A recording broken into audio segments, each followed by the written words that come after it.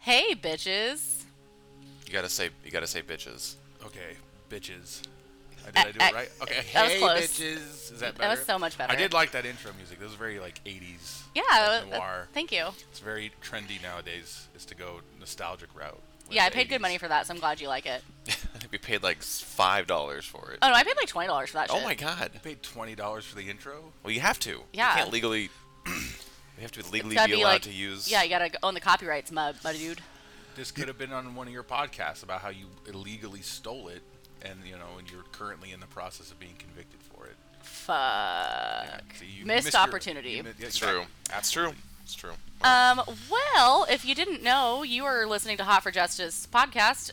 My name is Jamie. I'm always here. And I have my former roommate, Russell, here filling in for the now no longer thick with child, Jessica. No. She has birthed. This is the first episode since Jessica has now Yes. lost. Well, the- first one that we've recorded. Yeah. Because we recorded everything else That's prior. true. This is the first one since she's officially lost the pregnancy status. She is now mom. Yes. She no longer has a parasite feeding off of her innards. She has a full-ass human child. So she's less entertaining. Like she's like not as like. No, she gets to do like it's not as cool anymore. It was way cooler when you were pregnant. Can you do that again? No, now she gets to do the stressed mom jokes. But yeah, that's good. Yeah. Oh yeah, I was up at 1 a.m. Oh, But absolutely. that was due to the cocaine. Just to keep up with the child. I'm glad that you introduced me as the former roommate. I was the best man at your wedding, but it's good to be. No, the this former- You weren't my best man.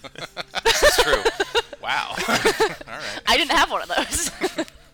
You could have. You didn't ask. He got to me first. That's right. He did, so I couldn't ask. So there you fucking go. I'm pretty sure that we've mentioned you in passing on a couple of occasions. You don't listen to my show, so it doesn't fucking matter. Yeah, I'm not good at couple that. episodes couple episodes ago we mentioned that Russ was dead to us because he moved out. Yeah. So Wow. God forbid anyone ever fucking change their lives around you people. I know, how dare you get engaged and move in with your fiance? That was a mistake. I can tell you right now. I really regret it. I miss this place a lot. Note to self, isolate that clip and send it right to Erica. You know what? Get her on the phone. No, she'll be like, Jamie, why are you calling me? What's wrong? Russell has something to tell you. I gotta stay here. I can't come back.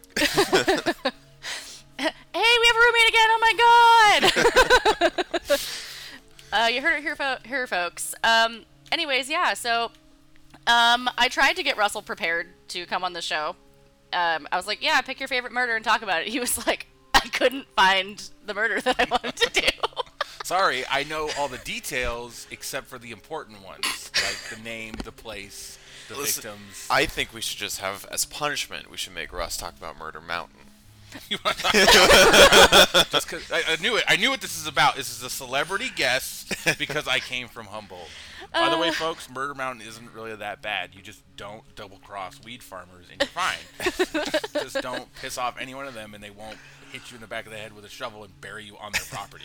If anybody needs reference, it's a documentary on Netflix called Murder Mountain, which basically tries to paint Humboldt as this modern day just dystopian hellscape where there's no law and weed farmers run the town. I mean, it's semi-accurate, at least the weed farmers have a lot of power, but it's not like they're like this shadow group. That's what it like makes it collective, look like like. with a bunch of bearded, like duck hunter show or whatever it was. Those guys with all like the beards. Like we've deemed you unworthy of the pot growth. No, none of that shit happens. we The deem worst- you unworthy of the pot grove.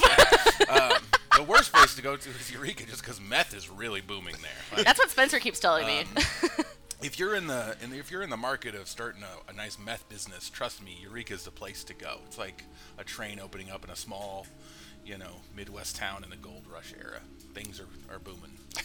Wow. Mostly the meth labs, they're booming. But It's the amateur meth labs. They're the ones that are booming. those idiots. So, because you didn't have, the proper details of your case, I chose one for you. Yeah, it's all right. I'm okay with that. I mean, I'm going to go first, just, based on principle. Just because yours, I'm pretty sure, is going to be a stream of consciousness of a documentary that I watched, and you got glimpses of, and Zach also got glimpses of. Yeah. So Russell, actually, I'm not even gonna like spoil it yet. You guys are gonna find out what he's gonna talk about. But I'm talking about like some weird ass shit. So I found this one this morning, and I was like, oh, Russ is gonna be all over this. So Hard. I'm reading what I'm reading off of a blog from the Kansas City History like website. Someone that like works, I guess, for the city of Kansas City did like a blog post about it, or I guess like a 2-part blog post. So I'm gonna read that, and it's the mystery of room 1046. Ooh, I like it when it has to do with hotels or something like that. There's always like some like, it's like the guy from the Poltergeist saying, "You moved the headstones, but you didn't move the bodies." Like there's some kind of ghost involved. It's exactly like the Poltergeist. All right. Well, okay, so I picked this one mostly because you work at a hotel. And we have a ghost. His name is Payasa Phantasma. He's a ghost clown. Get the fuck out of here! That's your Twitter handle, you asshole. Sorry, I just like throwing that joke in anywhere I can. So yeah, that's why I chose it initially, and then I was like, ooh, this is twisty. So then Twisty, all right. it's a twisty bitch, okay? All right. So a little before 11 p.m. on Thursday, January 3rd, 1935, Robert Lane was driving on 13th Street. Lane worked for the Kansas City Water Department. He later said that as he drove, he noticed something rather strange. As he approached Lydia Avenue, my dog is fucking on one right now. Is he okay? All right. He wants to play, and we're just ignoring him because we have things to do. He has his bear, and he's very upset that nobody wants to. This is adult time. Yeah, could you see yourself, elsewhere if you're gonna cause a ruckus, Charlie? I'll distract. Excellent. And seriously, dude, you got to ruckus level. You can't do that. Yeah, absolutely not. This is Mommy's podcast, okay? Behave. Beehive? Sorry. Beehive. As he approached Lydia Avenue, he saw a man running west on the north side of the street. This man was clad in trousers, shoes, and an undershirt. That's all. He's prepared. Absolutely. Through the day, he had been pretty mild. The day had been pretty mild by January standards. He must have felt a little chilled. By the way, this blog post is very excellently written. It's great. This person's like really deep into the mindset of the guy who ran west on the north side of the street. They really wanted to emphasize that. It's like, by the way, they understood a compass and they understood how to cool off in January. Well, this was written in like the mid 2010s. So yeah, no one else. I don't know what fucking Northwest is, so it's other than the child of Kanye West. Oh, of course. That's about all I know about Northwest. So maybe that's who they saw in 1935. It's the spectral presence of Northwest. He waved and shouted at Lane to stop. He approached Lane's stopped car, but slowed, furrowing his forehead, and apologized, saying, "I'm sorry, I thought you were a taxi," and then looked up and down the street. "Will you take me to somewhere I can get a cab?" Lane nods and replies, "You look like you've been in it real bad." The man grumbled. I got you, man. Bruh, I got you. I'm glad you could at least get your shoes on in your haste. Oh my god. But you couldn't put on a proper fucking shirt. Your Sunday best? I don't think so. Well, this was a Wednesday, so. That's working hours, all right? It's 11 p.m. Some of us work for a living. All right. The man grumbled, "I'll kill that." And then here, the Kansas City Times printed a long dash to indicate a deleted explicative. Tomorrow. So I'd like to believe that this reads, "I'll kill that fucker tomorrow," or like, "I'll kill that asshole tomorrow." Oh, okay. But like, someone's like, "Oh, I'm busy tonight. I don't have time." Didn't write in my itinerary. I'm about to put this off. All right. So as he opened the door, he said that as he was opening the door, and he got in the back seat. Lane glanced at the man, shifted gears, and headed his car toward 12th and Trost. He stared quietly at the man through his rearview mirror, noticing a deep scratch on his left arm. He also noticed that the man had his hands cupped. Lane thought that the man might be trying to catch blood from a wound more profound than the scratch on his arm. As the car approached the desired intersection, the man thanks Lane as he jumps out. Then he ran to the driver's side of a parked taxi, opened the door, and honked the horn. This guy is such an asshole. Fucking great. Very quickly, the cabbie could be seen hurrying from the restaurant where he had been eating, and then Lane drives off. How fucking rude is that? Hey, bitch! Stop your lunch. I need to go. Again, it's 11 p.m. It's dinner, okay? Whatever. It's his lunch break. I don't care. That's so fucking rude, though. He's just trying to live his best life, eat a shitty sandwich. You don't. Yeah, we don't even know what he was eating. He could. It was 1935. It was probably a nice roast beef. Maybe a Salisbury steak. Yeah, or corned beef and hash. I don't know. It was probably definitely corned beef and hash. Yeah, maybe bologna.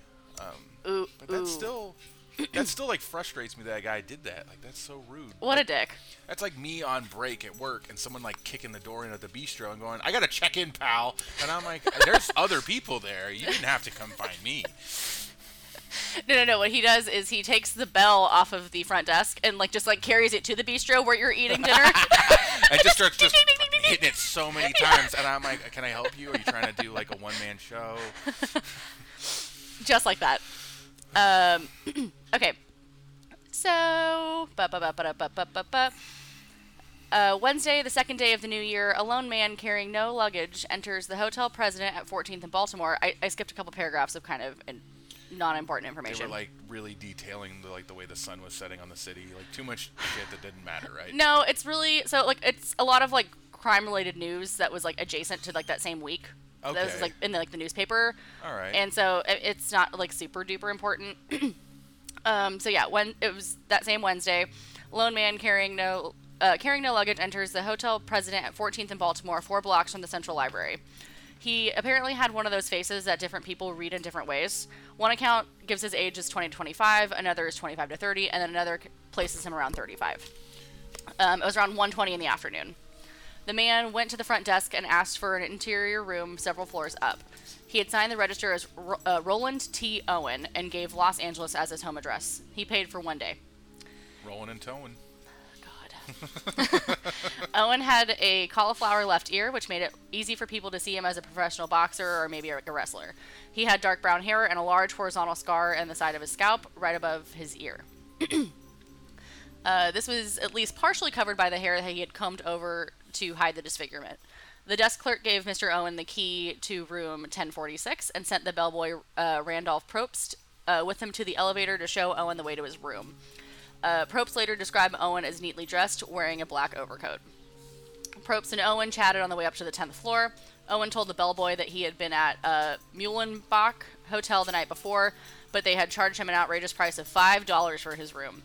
With inflation... This is outrageous. I needed this to see me through the next year. So, in 2012 money, this would have been about $80. Okay, I'm still not feeling it for him. Like, how poor are you? Well, this is Kansas City. It's not fucking California, my dude. Okay, to be fair, yeah, they are broke as shit over there. All right. Oh my god. And we have just isolated all of our Kansas City listeners. They understand. You could buy a house there for $60,000 and it'll fit like 7 families. But nobody has that money there. Oh my god. As the two get off the elevator on the 10th floor, they turn right and head down the corridor, turn left at the corner, and then left again where the corridor reached the corner of the stairwell. Room 1046 was just down the hallway on their left, on the inner row of rooms looking down at the hotel's court, rather than at the outer row that looked down on 14th Street. Owen unlocked the door and entered while Probst turned on the light. Owen walked through a short entryway, the closet to his right, bathroom to his left, and saw the room itself. Beyond the entryway, it measured about 9 by 12. The bed was to his right and the small stand with the telephone to his left.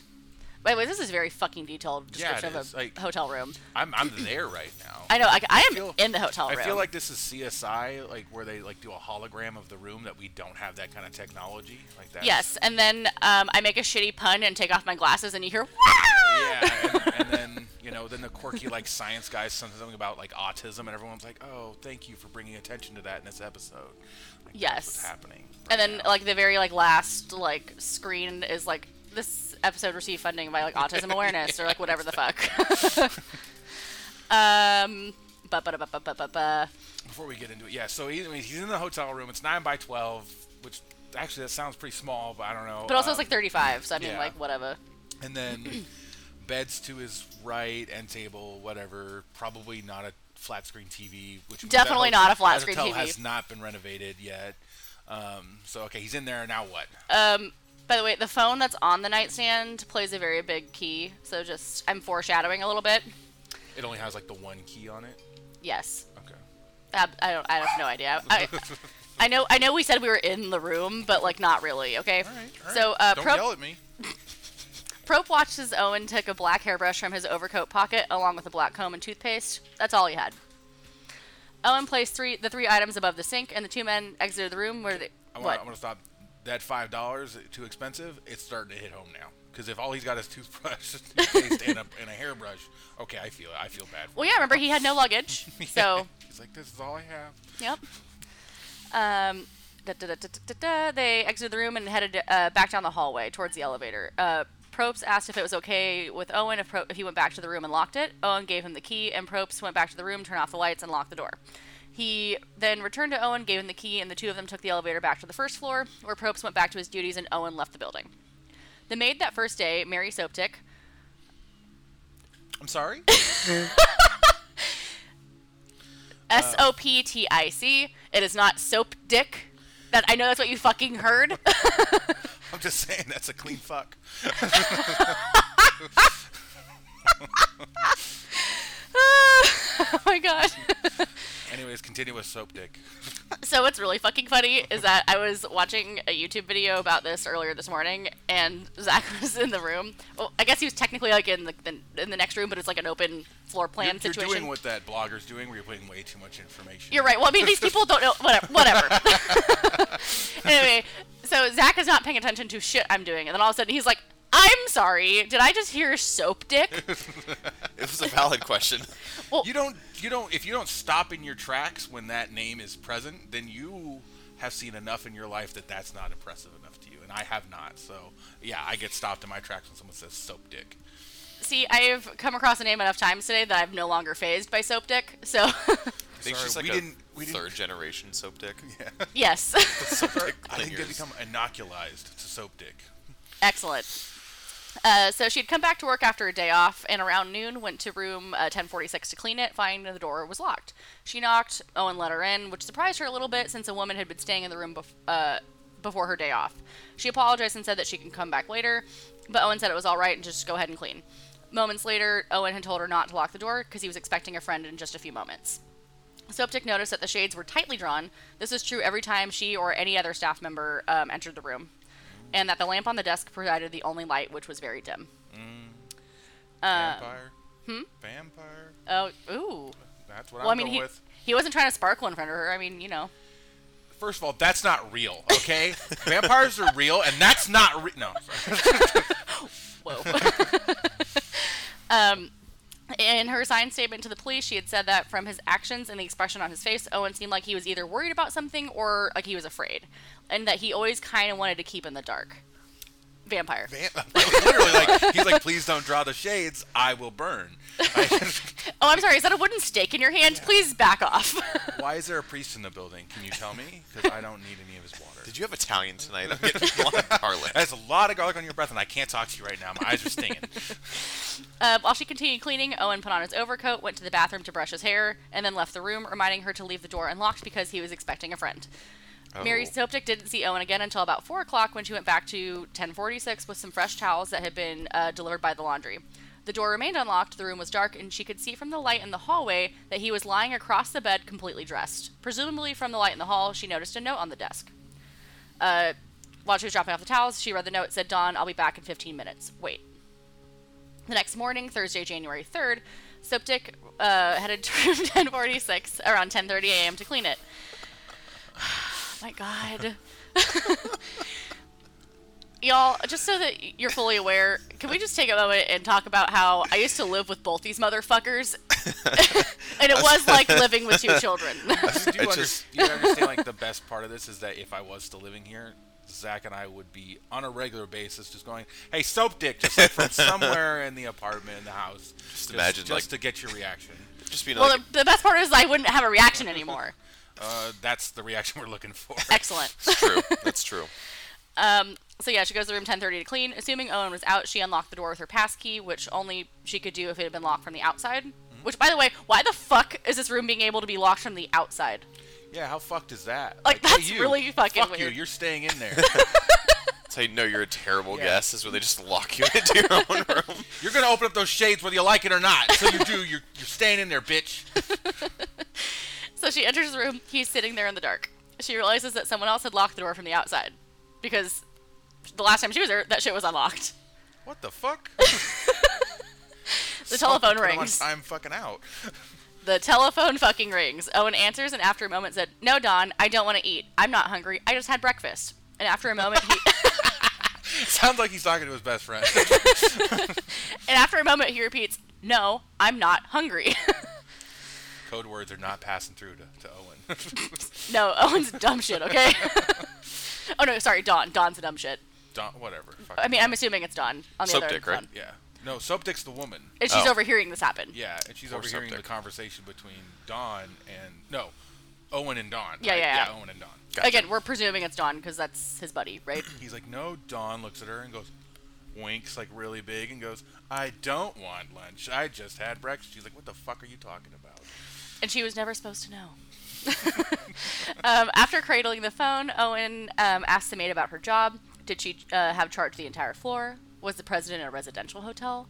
Then he looks around and then said that that the Mullenbach hotel that he had stayed at previously had tried to hold him up on the price of an inside room, just like 1046.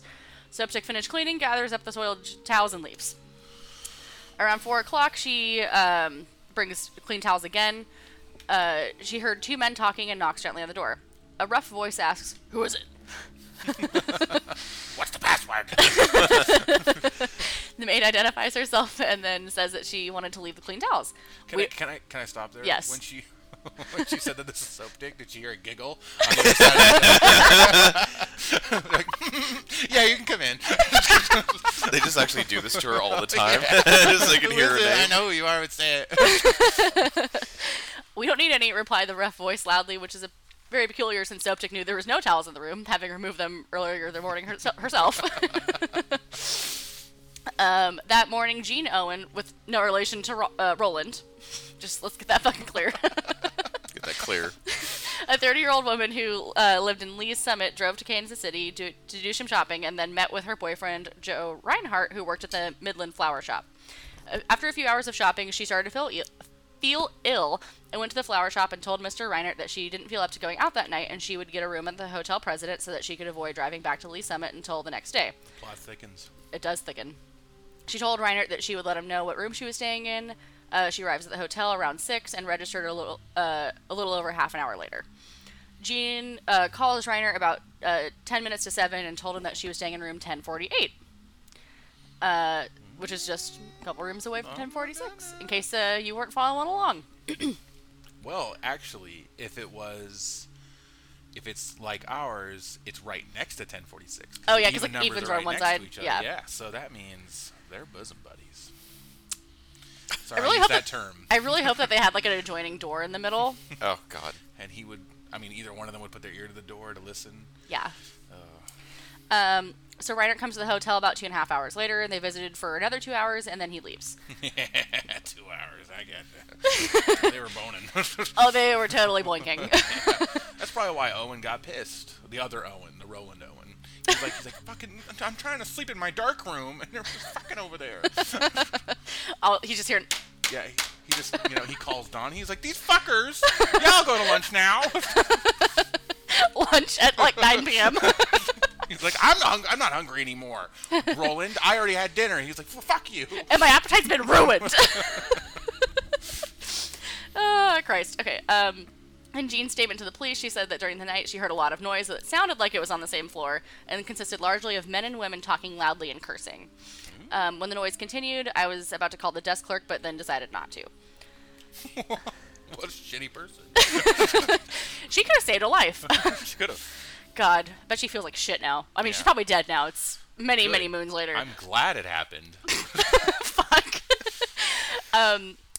Charles Bocher was the elevator operator for the graveyard shift at the hotel, and he started to work a little bit before midnight on January the 3rd. For the first hour and a half of his shift, he was pretty busy, but around 1:30, business was tapering off, though there seemed to be a fairly boisterous party in room 1055. As he puts it in his statement, sometime in the first 3 hours, quote, "I took a woman that I recognize as being a woman who frequents the hotel with different men in different rooms. It was my impression from this woman's actions that she is a commercial woman." Oh, she just knows how to, she knows how to sell it. She's good. She's an entrepreneur. Okay, Yes. This is 2019. She's an entrepreneur. I know in 1935, Not 2035. It's the future. The future. Thank God for sending this report back to us. It was Northwest. Thank you, Spectral Northwest, for traveling through time and space to provide us with this. I think we have a contender for the title of the episode. Thank you, Spectral Northwest. Write that shit down. I don't have anything. Kanye's gonna get mad that we found out. Fuck. I pissed off Brad Pitt last week, and I'm pissing off Kanye. You pissed off Brad Pitt, You pissed Angelina off Jolie. Bad Brit? And now you've pissed him off. He's Bad Pitt. Okay. He's like, quit changing my name. I took her to the 10th floor, and she makes inquiries about room 1026. About 5 minutes after this, I received a signal to come back up to the 10th floor. Upon arriving, I meet the same woman, and she wondered why the man wasn't in his room, because he had called her and had always been very prompt upon his appointments, and she wondered if he might be in room 1024 because the light was on in there, and the transom was opened. I don't know what that means. The transom? Yeah. Okay, Mr. Hotel Manager, what the fuck's that mean? Fucking, I don't know. I mean, we don't have transoms. Zach check. All right, I'll Zach check it. Zach check in. See, he gave me a theme song. Yeah. Well, I mean, like, I wasn't going to. How do you spell it? How's it spelled? Transom. Transom? That just sounds like someone had an extra T to ransom. I mean, they did. Although, I guess it would be a T, not an extra T. There's not already a T in ransom. Sorry. Anyways, so she remains there for another 30 or 40 minutes. I received a signal to go back to the 10th floor. I went back. This time the same woman appeared there and came down on the elevator with me and left the elevator at the lobby. An hour later, she returned in company with the man, and I took them to the 9th floor. I then received a signal later to go to the 9th floor around 4:15 in the morning, and the same woman came down from the 9th floor and left the hotel. In a period of about 15 minutes, after that, the man came down the elevator from the 9th floor complaining that he couldn't sleep and was going to go out for a while. The woman searching for 1026 rather than 1046 raises some interesting questions. Who was she actually there to see? Was it Owen? Was it another man? Did she get the room number wrong, or did Owen inadvertently give her the wrong number? Did the woman have anything to do with what happened in 1046 that night? Who knows? Yeah, we don't even know. Blocher describes the man... Oh, did you get the answer? So, okay, how do they use the word transom in a... No, transom is weird. So it either means... Transom is part of the stern of a vessel where the two sides of its hull meet, which I highly doubt that's what they're talking about. Well, no, this is a hotel room door. Yes. I mean, maybe a ship came to stay. Maybe. A ship Yeah, just how docked dare right- you judge a boat in a hotel room? Yeah. I'm not. And then another transom is a horizontal structure beam or bar separating a door from a window above it. You know, I'm going to go ahead and say it's probably that one. I'm still pretty sure it's the boat. I think it's the boat too. That's Yeah. why I brought it up. Maybe I'm just stupid. Yeah. You are. I think Okay. Not knowing about nautical themes. He's the ever-loving fuck out of me. All right, so we've got transom down, folks. You've all been educated. You're never gonna ever use this word again, but just so you know it. I'm happy that you're all learned now, okay? Learned. He describes the man as being about 5'6", slender, about 135 pounds, wearing a light brown overcoat, brown hat, and brown shoes. He loved a good earth tone.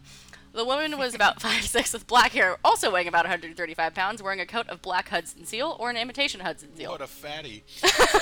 Comparatively to the guy, it's like way different. Well, I mean, he was 5'6" and 135 pounds. He kind of just sounds like a tiny Ew, person. Gross. Never mind. I hate him.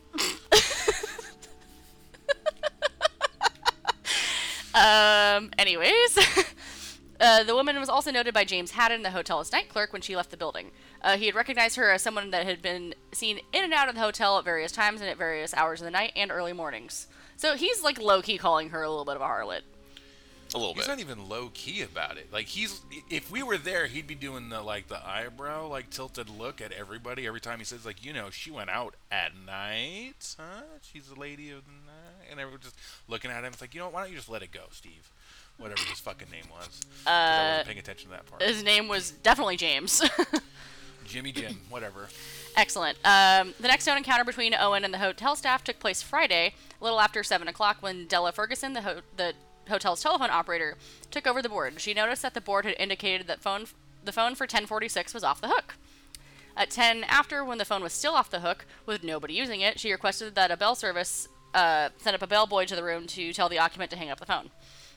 The bellboy was Mr. Randolph Probst, who we've talked about before. Ah, Mr. Probst. Oh, He's back. Randy. Who had taken Owen up to the room when he first checked in. When he got to 1046, the door was locked and a do not disturb sign was hanging from the knob. Probst knocked loudly and got no response. After a moment, he again... Oh, he fucked up. That's a big no-no.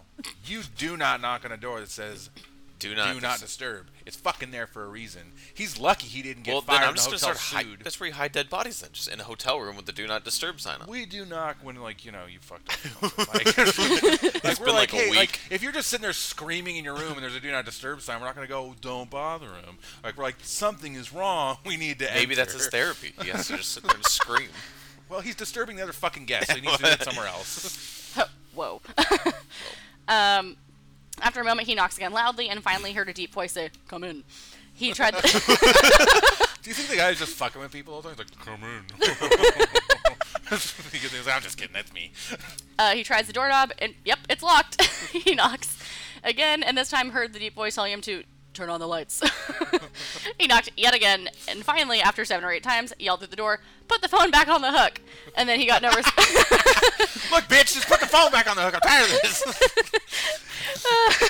He gets no response, returns to the lobby where he told Della that the guy in the room was probably drunk and that she should just wait an hour and then send somebody else. Jesus. Which, Man, those are the good old days where you could be a dick to a customer That's and it. everyone's like, that's pretty good service. like, literally, he's just like, They you checked know on what? me. Fuck him. Hey, fuck you, pal. Put your phone back on the hook. Like, hey, next time, less F-bombs. Just tell him to put the phone back in a very hostile tone. Yeah. Just, So about 8:30, Della notices the phone was still off the hook, so she sends up bellboy Harold Damn. Pike up to ask Owen to replace the receiver. When Pike got there, he found the door was still locked, so he uses a pass key to let himself in, again indicating that the door had been locked from the outside. Again, why?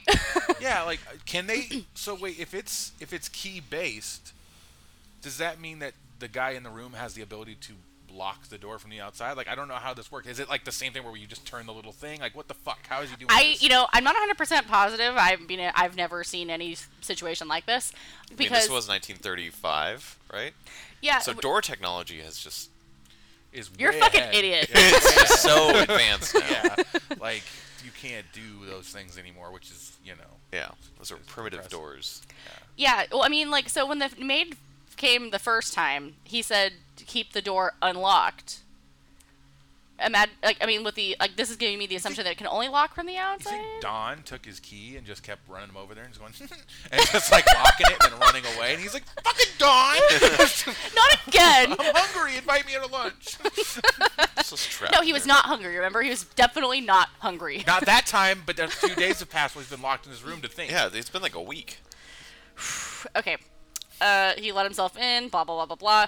With the light from the hallway, Pike noticed that Owen was lying on the bed, naked, surrounded what appeared to be dark shadows in the bedclothes. Oh. Apparently Okay, drunk. dark shadows or like clothes or something. Dark shadows in the bedclothes. Which means, like, the sheets. Oh, okay. That's fucking creepy. Like, why would you, like, not investigate further? Yeah, he's like, oh, you're cool, dude, with your shadow friends. I didn't want to interrupt what you're doing. At least you have Like, what- friends. That's nice. Yeah. with the shadow people from the movie fucking Ghost, who, just like fucking jerking him off in the bed or something. Well, I mean, he was naked. Sorry. That's what I mean. So Pike straightens the stand and puts the phone on it, securing the receiver in its place. He locks the door behind him and returns to the lobby, telling his supervisor that Owen was lying naked and apparently drunk. He's having a great time. I love how that's her excuse for everything. Oh, he's just fucking drunk. It's like, what if something's wrong with him? He's like, I need help. I can't even put on my clothes, and there's shadow people screaming at me. And everyone's like, you're cool with your shadow friends. And he goes downstairs, that guy's an alcoholic. Instead of trying to fucking Yeah, help someone hit the bottle real hard last night. anyone doing anything slightly out of the norm, they're a fucking alkie. Okay? Around 10:30 to 10:45 in the morning, another operator reported to Betty Cole, the head operator, that the phone for 10:46 was again off the hook. Jesus. Around 11 o'clock, Randy Probst heads back up to the room, noting the Do Not Disturb sign was still on the door. He knocks loudly 3 times with no response. He opens the door with a passkey and enters. When I entered the room, this man was within 2 feet of the door, on his knees and his elbows, holding his head in his hands. I noticed blood on his head, and then I turned the light on. I placed the telephone receiver on the hook. I looked around and saw blood on the walls, on the bed, and in the bathroom.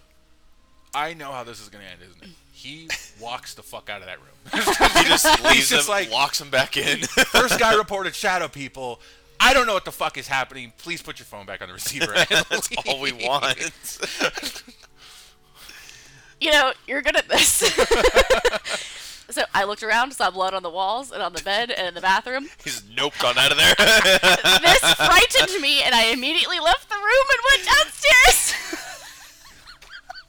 Love this shit. No one is trying to help. Everyone's like, this guy's a fucking alkie. He's just cutting himself up and hanging out with shadow people. I'm not doing this. I'm not part of this. But it's your business. Like, I don't understand, like, somebody didn't get management or police involved. It's like, by the way, we want to resell this fucking hotel room. Let's just leave blood all over the walls and on the sheets. Like, he yeeted the fuck out, yeah. okay? But he did make sure to put that phone back on the receiver. He's like, oh God, as he slowly puts it back on. I mean, he's not an animal, Russell. And then, like, didn't a job he to check do. the bathroom, too? Like, he was like, as he slowly slinks around the man who's having a massive anxiety attack while bleeding. He's like, bathroom's kind of fucked up too, okay, and just leaves and goes, I was frightened. It's like, what about him? Yeah, well, what the fuck was going through his mind? They locked the door when they left too, so he like, oh God, this it's is for the best. And goodbye. Yeah. So him in there. Probst then rushes to the assistant manager, Mr. Weaver, and tells him what he had found. Joined by Percy Tyrell, they hurried back to... These names are so entertaining. I mean, they're great, like, mid-30s names. Yeah. I don't know what to fucking tell you. These come straight from a novel. This is fake. Yeah. I don't think this is even real. Oh, no, this is some real-ass shit, Russ. But he could only open the door about 6 inches. Apparently, Owen had collapsed on the other side of the door. Ah, damn it, Owen. Well, I mean, fucking probably could have Randy... prevented that shit from happening if you didn't just go, and slink over him before. Stepped over the bleeding. I was like, I just, like, imagine him stepping over this man who's just, like, clutching his bleeding ass head. Oh my God. He's like, you should get a Band-Aid as he just leaves. He's like, ooh, that looks like it hurts. That's a stinger. I know it hurts when I get my head bumped and just... Like, fucking asshole. I know every instinct is telling me to help the bleeding man, but that's just, I can't. It's too much. Fuck. What a pussy. By newspaper accounts, they say that this is like 100%, like not 100% true. Probst saying like to the reporters that he discovered Owen sitting on the edge of the bathtub with his head resting on the top of the sink. You know, so no one's really 100% sure what the timeline is. I think these people, like, I mean, these dudes are probably like really like, what the fuck, you know, like justifiably so. So they probably got the details like a little wrong. Yeah, but I've got another theory. Okay, first and foremost, Probst was pissed the first time. All right, he was like mad. I'm gonna say murderously so. He goes in and he goes, I told you to put the fucking phone on the receiver, as he beats him to death with the phone. He goes, it's for you, and he just hits him one last line, puts it back, and leaves. He goes, yeah, he was fucking weird. He was bleeding all over the place. I mean, there was no cameras. No one was up there with him. It's the 30s. And people were already mad at him. They're calling him alcoholic. Yeah. It's Shadow Friends. So Yeah. the police shortly they arrive very shortly afterwards. Owen's been restrained with a cord around his neck, his wrists, his ankles, and it looked like he had been tortured. No fucking shit. I'm sorry. Like, what? Jesus. Knife wounds, blood on his chest from over his heart. One of the knife wounds had punctured his lung. His skull was fractured on the right side, where he had been clearly stricken more than once. There was bruising around the neck, suggesting a strangling as a part of his torture. Besides the blood that was on the bed itself, more blood spattered onto the wall next to the bed, and a small amount of blood could be seen on the ceiling above the bed. Is this fucking Rasputin? I mean, they're just like It is not. the shit out of him. Yeah. When Dr. Flanders arrives, he cuts... Flanders. Yes, Ned Flanders comes and cuts Telling the you, ropes this off. is a book. This isn't real. Someone This wrote happened. He cuts the cords around his wrists. His hands, with his hands freed, Owen turns on the bathtub spigot, which Flanders immediately shuts off. Detective Johnson asks Owen, who had been in the room with him. Owen, while semi-conscious and barely able to talk, says, "Nobody. How did you get hurt? I fell against a bathtub." I fell and tangled up in this phone cord. Right, like, what the fuck? Had he tried to commit suicide? No. He mumbles and then fully slips into unconsciousness. Yeah. He's rushed to the With hospital. a fractured skull, I bet. Well, like, my thing is, it's like, okay, like, who did this to you? Nobody. Okay, so you tied yourself up, hit your own fucking head against the bathtub, and then just, like, bounce around your hotel room getting blood everywhere? He goes, a guy's got to get off, okay? And just like, I'm into with some weird shit. I mean, he was hanging out with Shadow Friends. That were clearly just jerking him, okay? Yeah, you're not doing it for me anymore, shadow people. I gotta fucking torture myself. I'm gonna bust this nut. I've been here for 5 days. It's a day and a half. I don't know. But based off this timeline, a lot of shit happened in a day and a half. It did. Dr. Flanders later puts the inflicting wounds at 6 to 7 hours prior to his death, since a lot of blood in the body had dried to a hard mass, and the blood on the walls and furniture had been solidified. The place, that's the place of stabbing and cutting well before Probe's trip to the room at 7 a.m. So, this was all happening while these people were going in and out of the fucking room. Jesus. That's impressive. That means that there was some guy hiding over by the transom, and and just being we like, learned today. okay, it's time to go. And he runs back in the room and just starts stabbing him a bunch of times. And then he goes, stop taking the fucking phone off the receiver. They keep coming up here. That's why he was doing. I like to think the guy was hiding behind the curtain, like in a movie, and his feet were sticking out, and nobody knows. As his feet are just kind of bouncing. Well, I mean, the curtains were drawn very tight. It's to he was conceal hiding behind his body. Them. Yep, but his feet were sticking out. And That's actually really funny. Like, yeah. Well done. That's really funny. Like I'm pretty sure we just solved this. I think so. Don was over in the curtain the whole time, just going like with his feet underneath the curtain, and like every time someone came in, like he's like, "Don't you say shit!" and like in that deep voice you always kept saying, "Come in." I bet you it was Don. It was From Don. behind the curtains. Yeah, he's like, "Come in," like that. And he's like, "What the fuck? Why is this guy on the bed?" So, yep. Okay, so Don murdered him, hid in the curtains. And then Owen kept taking the phone off the receiver to try and get help. Yep. But that's it. We solved it. That's it. So let me tell you what really happened. Okay. So you're gonna tell us the wrong thing. Yeah. All right. So We detectives already searched solved the it, we just room. said that. They began to realize what they did find might not be as telling as what they didn't find. There was no clothes in the room anywhere. No black overcoat, no shirt, no undershirt, no pants, no shoes, no socks. The closest thing to clothing was the label from a necktie. There were also clothing. clothing missing were things like the usual hotel supplied soap, shampoo, and towels. Any sort of knife or other weapon that might have been used, there was nothing. This, along with the cords that had bound Owen, caused the police to set aside the possibility of a suicide. Well, no fucking shit. I was about to say, it's like, you know what, guys? I think we figured it out. It's definitely not a suicide. Good job, team. Case closed.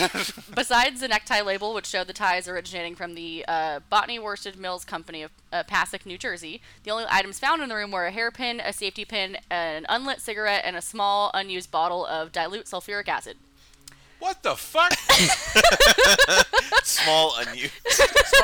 That means that torturer was like, damn it. I didn't get to use the sulfuric acid as he's like leaving the hotel. He goes, I knew I was forgetting something. There was also 2 water glasses. One remained on the shelf above the sink, and the other lay in the sink, missing a jagged piece. The glass top of the telephone stand yielded 4 small fingerprints, possibly from a woman, or a man with tiny hands. I like how it's like a woman or a man with tiny hands. Oh no, like, that it last can't bit was just me. be. Oh, that was just you. Okay. I really thought someone put that. Like, well, I mean, a dude already has dope ass big hands. It's definitely not gonna be one of them unless like well, what if it's a small man? Oh, well, this is 2019. Jamie clocking in saying it could have been a man with some small hands. I don't know. Like, why does it have to be true. a woman's hands? It could Petite be. hands. It could be like Yes. 5 foot Baby hands. You know, the baby hand strangler. I would say it could be someone with one of those little baby like plastic hands. He's all like, yeah. He's like, I'm gonna strangle you. He's like, you're not very strong. Fuck. Okay. Gene Owen, the room neighbor, was held for questioning. Was finally released when police were able to verify her account with Joe Reinert. Roland Owen slipped into a coma before they got him to the hospital. He died a little after midnight that Sunday, January the 5th. During the night, the police queried the Los Angeles police, who have had no record of any Roland T. Owen. Before the night was over, via the wire photo process, the photo lab at the Star, which is I'm assuming some sort of publication, sent Owen's fingerprints to the Justice Department's Bureau of Investigation, which later became the FBI. Nice. Doubts were already being raised to whether Roland T. Owen was the actual name of the victim. A woman had called the hotel president during the night to ask for a description, and the victim, and they said the victim was a man who lived in Clinton, Missouri. By Sunday, the Journal Post reported that police believe Owen registered under an assumed name. This was just the start. On Sunday, people viewed the body at the Melody McGilly Funeral Home. One report says 50, another says over 300.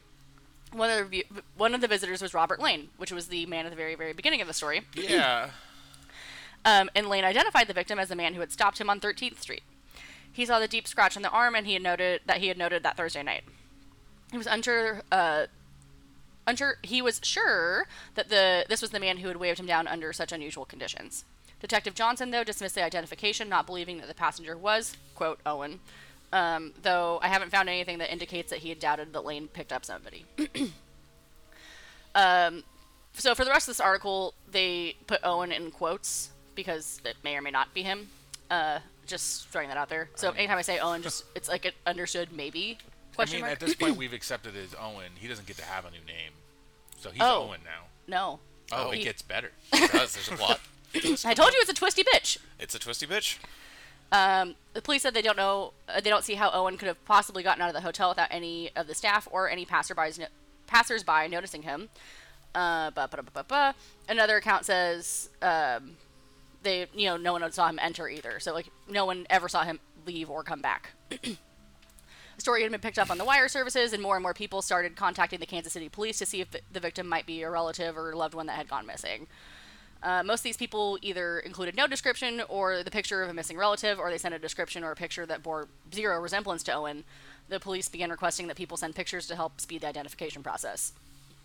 The Kansas City Police Department also started sending letters and telegrams to police departments in cities throughout the country, trying to track down the large number of leads that they were amassing. The police established that Owen had been seen in certain liquor places on the 12th Street in the company of two women. As the detectives started to hear back from other police departments around the country, they began to close out the huge number of leads they were receiving, and new leads were slowing down. Upon re-examining the room on Sunday, police briefly thought they had come upon an important clue when they found a discarded towel that was covered with blood.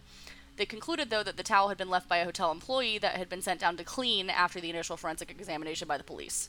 I assume that someone had remembered Soptic's statement that police had picked up the soiled towel. Jesus Christ. That she had picked up the soiled towels on Friday and had not been allowed to deliver the fresh ones later that day. At some point, detectives followed up on the statement that Owen had been staying at the hotel Mullabach the night before coming to the president. They found nobody named Roland T. Owen had registered at the Mullabach. But on the night in question, a man who looked like the picture had stayed there, insisting on an interior room, and he had given LA as his home address as well.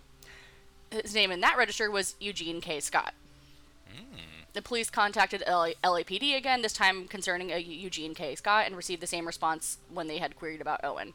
The LAPD had no record of anyone living in Los Angeles named Eugene K. Scott. Detectives also tried to figure out more information on the other man, who was coming to be known as the Mysterious Dawn. Sounds cool. It was kind of a dope little nickname. Yeah. Was he the same man who was Owen/Scott's room with the unnamed woman Thursday night and Friday morning? Were they the couple who had stood about 5'6", he in all brown, she in all black, except for the fur collar on her coat? Could he be the rough-voiced man? Who knows? Was Don the man that Robert Lane identified as Owen? Because, remember, he said he was going to kill somebody. Mm-hmm. Yeah. So, I do want to, step back. So, I'm sure that the cops, as soon as they heard it, they were like, fuck that guy. But why did nobody else go, can we identify the shadow people? No one has thought, that's what I mean, as soon as that guy said, shadow beings, he's like, all right, you're inadmissible. You don't get to talk anymore. I would have been concerned. I would have been like, we got to talk about these shadow people. I think that they're real. Oh my gosh. So, soon after that, others came forward and identified the body. Ernest Johnson of Kansas City viewed the body and positively identified Owen/Scott as his cousin Harvey Johnson, formerly of Dallas, Texas. Ernest Johnson's sister, Mrs. Anderson, came to view the body later and told police that her cousin Harvey had died 5 years ago. Ernest was surprised and indicated that Owen and Scott looked exactly like Harvey. On Friday night, January 12th, Tony Bernardi of Little Rock, Arkansas, viewed the body at the funeral home, and Bernardi was a wrestling promoter and identified Owen Scott as the same man who had approached him several weeks earlier, wanting him to sign for some wrestling matches. Bernardi said the man had given the name Cecil Werner, and said that he had wrestled for Charles Loke of Omaha. What? All right. No, sorry. Oh, I thought you were yawning. I thought you were like making a face like, oh my god. Oh no, sorry. Yeah, I was just yawning. I apologize. I won't do it again. Yeah, if you could refrain from yawning on my show, that'd be great. Anyways, continue. Yes. On Saturday, Locke looked at pictures that had been sent to Omaha, but didn't recognize Owen Scott as anyone that had ever wrestled for him. So who the fuck is this guy? Like, I have a lot of questions. Yeah. On Tuesday, January the 15th, Lester Kirker and Clarence Ratliff, two city detectives that were reassigned to the homicide squad, were investigating two other murders beyond the one of the hotel president. On Monday morning, Vincent Cebulski, manager of the Mid-State Finance Company, was in his backyard when he was shot in the abdomen and shoulder after getting out of his car. Monday night, carpenter John Logan was found near Missouri Avenue and Harrison Street in an alley. Logan had appeared to have been killed with an axe. Oh my god. Yeah. I don't think anyone ever doesn't react that way when they find out somebody's been killed with an axe. Like any kind of medieval weapon, it's like that guy got hacked to death with an axe. Like, oh shit. I feel like the same goes with like someone that's like just like hacked off with like a machete or some shit. Like, yeah, anything as brutal as that, no one goes, oh, that's normal. Like everyone's like, fuck Jesus. Yeah, it's yeah. But you know what? And I'm sorry, I'm on this tangent now. But so if someone's like, oh, that dude got shot, I go, oh, okay. But you think like back in medieval days, like someone's like, yeah, he got hacked to death with an axe. You're like, oh, okay. So, like, I mean, probably. Like, you know how wild it was when someone started getting killed with arrows first? They're like, whoa, what the shit? Did we have to be near you to do it? He wasn't even near him? How? Sorry, okay, go ahead. So as time goes on, detectives continue to follow leads, but Owen and Scott's case seemed to grow colder and colder. Sunday, March the 3rd, the Journal-Post published an announcement that Owen / Scott would be buried the next day in the Potter's Field. Detective Johnson said that he had hoped to someday identify the man who had been mysteriously murdered. The burial didn't take place as announced. The funeral home received an anonymous phone call. The caller asked that the body not be buried immediately and promised that he or she would soon send funds to cover the costs of a proper funeral. On Saturday, March 23rd, the funeral home received a special delivery envelope containing a cash wrapped in a newspaper. It was enough to pay for a funeral and a burial. The sender remained unidentified. The funeral home shared the information with the police, and the funeral was held, and his body was buried in Memorial Park Cemetery in Kansas City. On Wednesday, a woman called the Journal-Post refusing to identify herself and told the paper that, quote, Roland Owen was not buried in the Potter's Field. Call the undertakers and the florists and you'll learn that Mr. Owen's funeral expenses were paid and that a floral tribute was placed on his grave.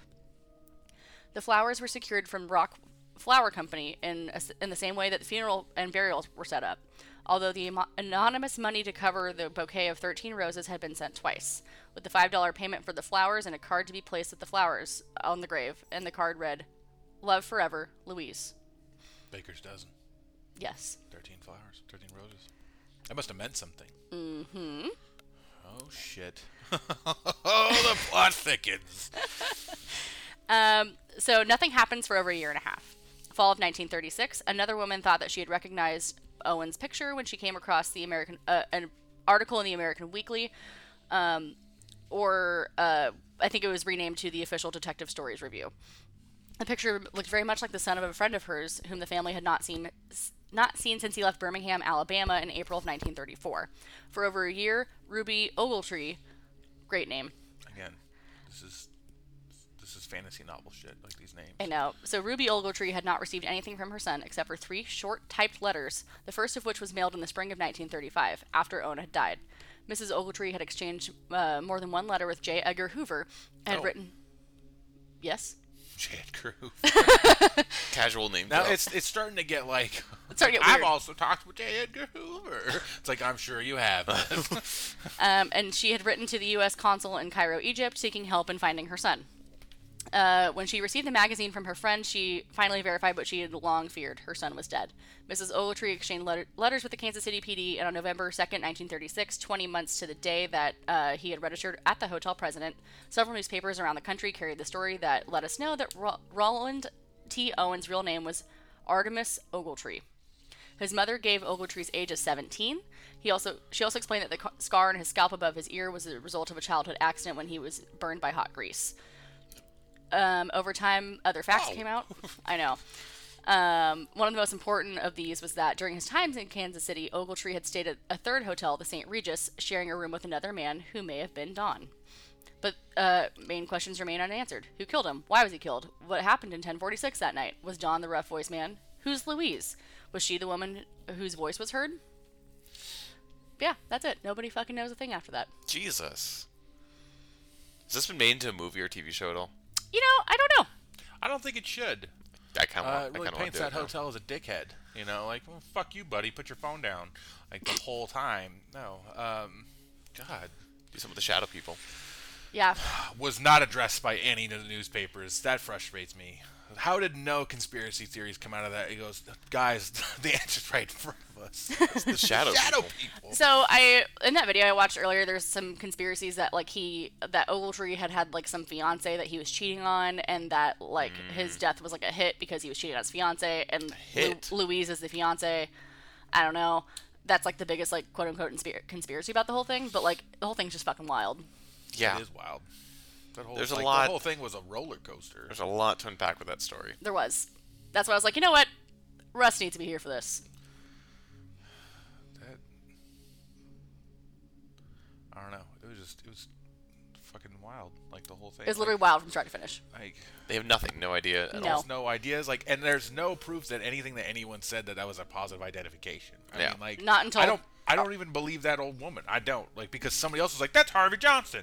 And I'm like, no. It's Artemis Ogletree. Which is an amazing name. The leader of the bandit group from Kansas or wherever the fuck he was from, Alabama. Yeah. Like, it's like, well, like that name, Artemis Ogletree. Actually, that sounds like a really like dope like indie band name. Yeah. In fact, I'm gonna make one, and everyone's gonna. There's probably already I'm one like, out well, there. let me tell you. Like, they're banned in Berkeley. You're too late. You're right. They probably are. I know we've been talking at length. Do we even want to go over your murder, or was that like a lot? Did you actually find a murder? So he didn't have his own. We were going to talk about the staircase. Oh Jesus! That the staircase is its own episode too. Yeah, like that was a lot already in and That of was itself. a lot. I That's mean, probably our longest episode ever. And it's just you. It is just me. Well, I mean, there was a lot of bullshittery that was happening. Yeah, that's true. Well, yes. I mean, we tried to make sure we were listening so that way, the people who are listening could hear about this fucking ridiculous story. But I still can't get over the shadow people. Like, that's the one I won't let go. You cannot say shadow persons, beings, and expect someone to just mull over that one. Like, that detail doesn't get to just like, oh, yeah, that's normal. Like, that's not even a slightly every year occurrence. That never happens. As soon as someone says, I saw shadow beings in a room, you drop what you're fucking doing and investigate. Or you call that guy crazy, but I would still investigate. So, to be fair, he never said shadow people or That's shadow what beings. That's what I'm saying, and that's so that's your reading between the lines. This isn't my fault. This is I refuse to take any responsibility for this. All right. Yeah, I think we'll save the staircase for another time. Yeah. Again, that's its own That entire is its shit own show. beast. Yeah, when you told me, I mean, just a little tidbit for you folks. They told me that some people believe an owl killed this person, and that should be palatable enough for your Palate? buds? Palate? Palatable enough for your palate Uh-huh. that you are now interested. Yes. Yep. So yeah, I guess we'll leave it at that. That was a hell of a ride. Yes, it was. That was. It's a It was whodunit, something. and I still think it was somebody hiding behind the curtains with their feet sticking out. I don't think you're wrong. I know. I think the whole thing was a kick in the soap dick. That's what I think it was. Oh, soap dick. I wasn't gonna let this go. Like there was gonna be another reference to soap dick. Okay. Well, Russell, you don't really use social media anymore, do you? He doesn't. No, it really depresses me. That's fair. That's fair. But I mean, why? I have that Twitter, but I don't think I'm signed into it anymore. They probably deleted your fine. account. No, it's still there because I remember like trying to like recover an account. And it goes, "You have this one," and I'm like, "Oh shit, that's a Phantasma." I know, I follow it. The only reason why I haven't deleted it is because I don't want anyone else to take that name. That's a perfect name. It's the best name. It's a really great @ not gonna lie. Yeah, that's the best. Like no one can do better, and I know that for fair. a fact. I have never even used my Twitter, but I know that for a fact. So there's no way we can plug his social media. He has none. I mean, it exists. He just doesn't use it. That's true. Look, I'll start using it if it. By that, I mean I probably won't start using it, but I'll say that I'll start using it if it makes you feel better. It doesn't, but that's fine Okay. because I know the truth. All right. I'm just not very good at that stuff. Yeah, Zach, you're Zackajoya 19 everywhere. Everywhere. Yeah, I think that's all we got for this week. Oh, is there Yeah. anything like fun and fresh going on in your life? Did you watch anything cool lately? Did you read anything cool lately?